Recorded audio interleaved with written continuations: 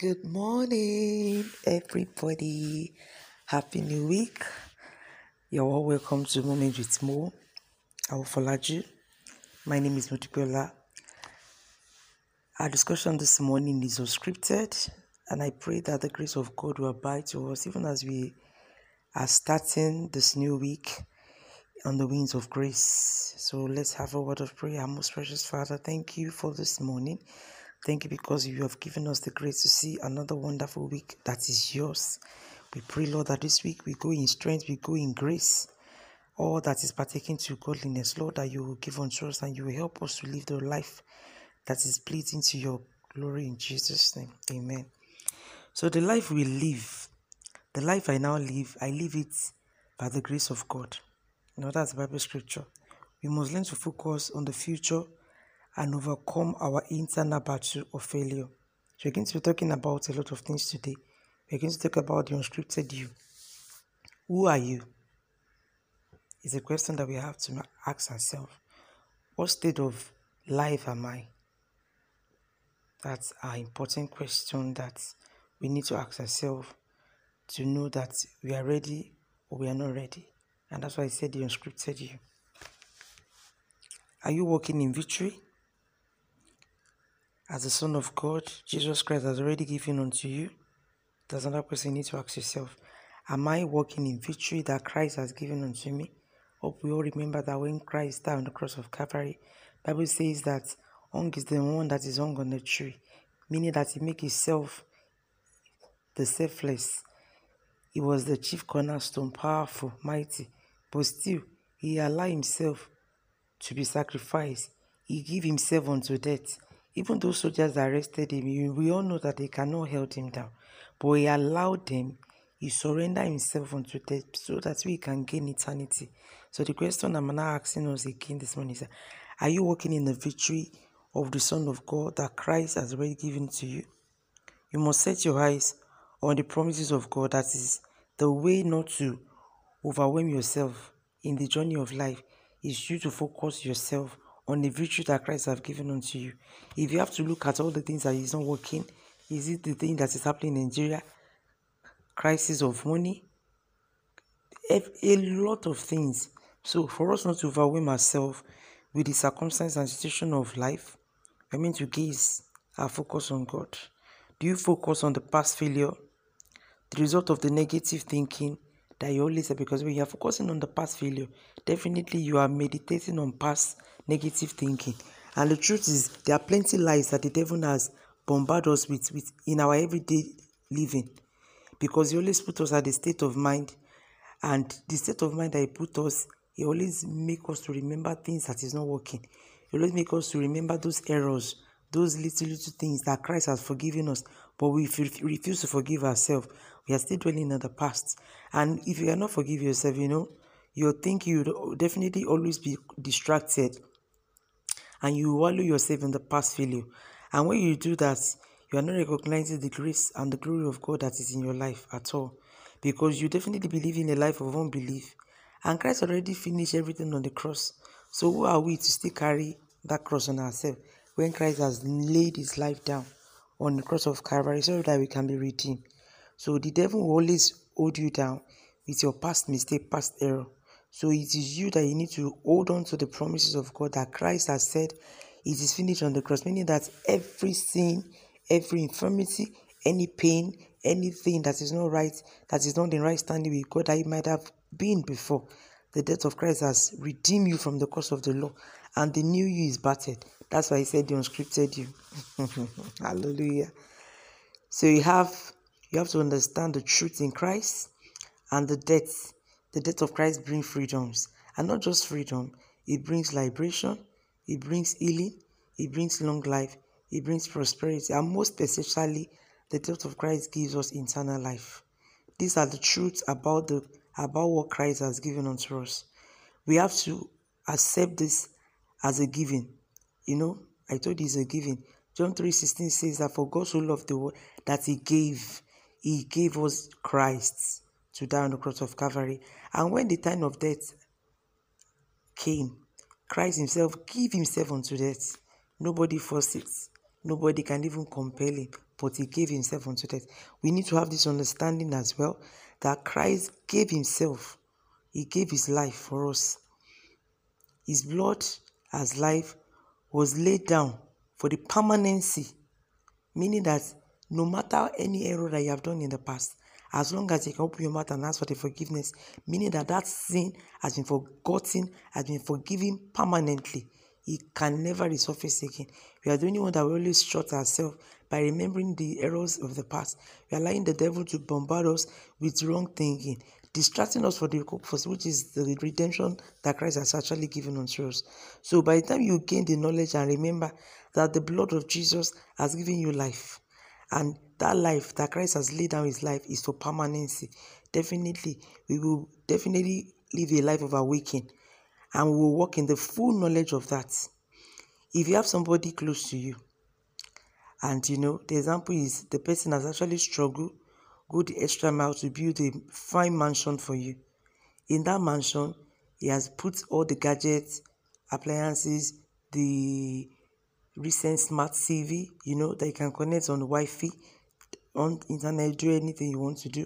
He put inside the living room, splitted AC, everything is set. And he decided to get you another fine car, Prado, maybe the recent car, park into the compound for you. And after that, he got a business, brought a director on board, make sure they invested, and everything is set. But because you don't know who you are, you refuse to go near that person.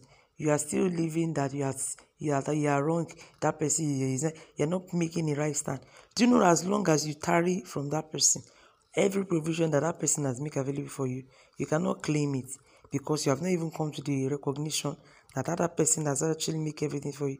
Because if you don't meet with the person, there is no how you can get it. The same relationship scenario I'm painting. Christ died on the cross of Calvary. His death has given us everything. But we will refuse to accept that fact that Christ has already given us, paid for everything. We are still wallowing in the past error, in the past mistake. It's until you accept Christ as the Lord and personal Savior. Bible says that all that yoke that you are calling, he said you should carry his own yoke. His own yoke is lighter. Then he said, first seek the kingdom of God and his righteousness. Then every other thing, including prosperity, including long life, including freedom, including liberation, including that good health, it shall be given unto you. So it's until you come to recognition, accepting Jesus, then that's when you can claim your mansion, that's where you can get your product, that's where you can start as being the CEO of your organization. So everything still lies on us. If you accept and you come to meet the waiting of that somebody, which is Christ Jesus, waiting, knocking at the door of your heart, always, by the time you accept him, show up to receive that job, the business he has created for you as a CEO, to that house that is waiting for you to occupy as the landlord, as also the car that is waiting for you to be the car owner. So every decision is still on our choices. But as long as we do not accept or come closer to this, we cannot lay claim of all the provision that God has given unto us. When Christ died on the cross of Calvary, he has laid down everything. So it's unto us now to come and lay claim of all that belongs to us. Remember the story of the prodigal son. Prodigal son, after he has spent all, it's until he came back to his senses and he come home. When he wasn't to his senses, he was eating the big food. But the moment he came to his senses, what happened? His father was already waiting for him with open arms. And when his father saw him, he was so excited. He quickly called that they should go and make a feast. And Bible makes us understand that when he came, there was celebration. So also, Christ is always waiting for us. We have to take a step, replace all of those guilt with God's everlasting peace, with God's everlasting joy. And it's until we do that, that's when we recognize that the Creator himself, that God has given unto us everything pertaining to godliness, they will be able to live our life, to know that failure, challenges, they are the thing of the past. We have overcame them by the blood of the Lamb and by the word of our testimony. So you know that the life you now live now, you live by the Son of God, which has given you eternal life. The death of Christ and everything, you also gave us faith. Bible says that without faith, you cannot please God. So you have to have faith for anything that you want to show up in your outside world. You have to have faith, and by faith I mean confessing, believing God. And as long as you have faith, definitely it's a matter of time before you start experiencing them. You just accept them, and at a matter of time you start seeing them. I can tell you, if you don't do this, you have to speak to yourself that enough is enough. God is always waiting for you. So it is time for you to lay claim and live in prosperity. That's the abundance that God has given unto you. So what I'm emphasizing today is I want us to focus our mind on our future. Enough of living in the past. Let's take away our eyes from those pain, from those tribulations, from those trouble. That's where the devil wants us to be limited to. Let's take our eyes away from the past. Let's take up the future, which is God. Christ is the future. Christ is the hope of tomorrow. Christ is the hope of today. And when you put your faith in God and in that Christ, then definitely you know that your future is secure. You know that failure will be a thing of the past. You know that the life you live is a life of favor. And you definitely receive a new fresh start that Christ has given unto you. That's your maker. And everything will be definitely rewarded. Just like the way the prodigal son enjoyed the word of his father. Despite he has taken his first inheritance, he came back again, they celebrated it, meaning that all the wealth and all the prosperity that the father owns is going to come back. By the time they want to refer, they will still refer to him as the son of the rich man. So also Christ is expecting us that we should come back to him today. And when you come back to him, everything that is pertaining to godliness, everything that is called influence, everything that is called prosperity, everything that is called favor will definitely be ours. And we'll know that God is more than enough for us. So I'm calling on to you. If you have not given your life to Christ, or you have given your life to Christ before and you have lost it, maybe you have lost your faith by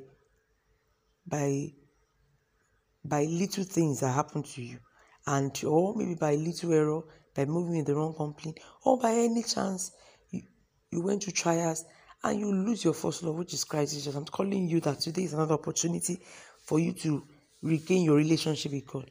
Oh, remember that I said God has made provision for everything that is pertaining to life and godliness. He has made provision for wealth for you.